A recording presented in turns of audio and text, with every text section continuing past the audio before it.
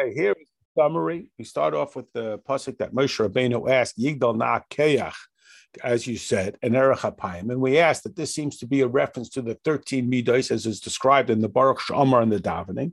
And then, of course, we have the 13 midos that we say in the Tachlon after Shemana Esrei. So why do we have it twice? So we explained that this one in the Baruch Shamar is a reference to the 13 midos harachamim as they are in Biyah.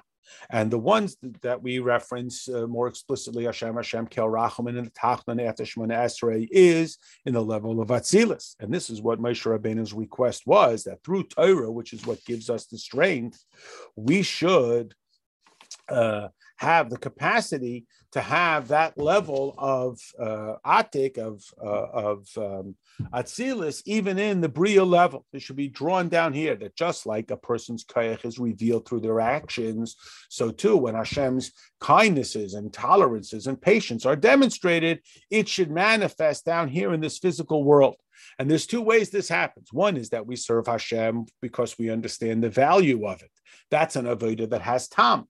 But then there's a superior level. We do something simply because Hashem asks us. If God would ask us to do something seemingly as meaningless as chopping wood, we would do it because we are doing it simply because it's God's will. And if we would have that kind of Kabbalah soul for all mitzvahs, we would draw out this quality within our human experience. And this helps us understand this odd pasuk in Tehillim that says, Im Aveinos Tishmar Ka, the sins that are guarded by Yudkei. But Adnei Miyamai. Ordinarily, Adnei is a lower level than Aveinos. Adnei is simply the instructor of rules, and Yudkei is the higher level. But now we understand that Adnei ultimately expresses a level that is even higher than Havaya, that level that is called the Makif of even the Meich. Then we have a sort of a new mimer that begins. We're on Daf Mem, where we ask the question that it says in the Chumash,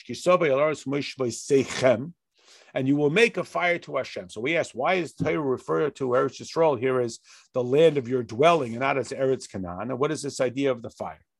So we quoted a Gemara that says, whoever reads the Shema without tefillin is as if he brought an oile without a mincha or a zevach without the nesachim. So we asked, what's the analogy?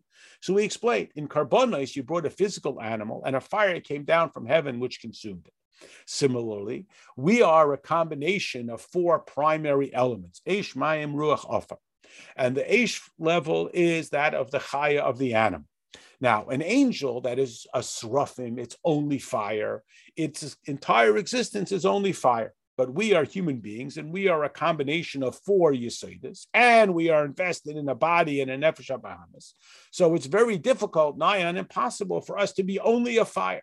So what do we have to do? We have to recite the Shema, and we have to focus ourselves on bringing that Shema down into pragmatic manifestation, so that is, we have to inspire the level of fire of godliness to override the level of fire of our intuitive, instinctive animalism. Just like the fire that came down in Hashemayim to consume the animal and transform the physical into the spiritual. And this is possible because the Jewish people, like we say, Shema Yisroel, the Jewish people were the whole purpose of creation from the onset.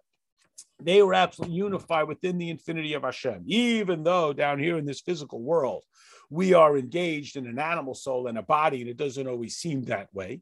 Yet that is our origin, because every other creation was created by God's speech. Even the Olam Yisrael Yonim were created by God's speech, but only human beings are created from that level of Havaya where there is no change, past, present, and future, and therefore we, and exclusively we, have access to it. And this is the idea that a person's years are measured by how passionate, how fiery their animal soul is. That's how fiery and passionate their godly soul has to be, so that they can overcome their animalistic impulses.